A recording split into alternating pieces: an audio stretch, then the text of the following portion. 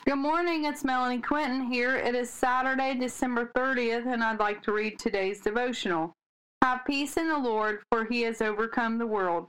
John 16:33. I have told you all this so that you may have peace in me. Here on earth you will have many trials and sorrows, but take heart, because I have overcome the world. Even when we have trials and sorrows, the Lord has overcome them all. He will not lead us somewhere that we will not be equipped to handle. What are you facing in your life today? Are you facing a journey of losing someone, or have you lost someone recently? The Lord will prepare your hearts to handle whatever you are facing. He is for us and not against us.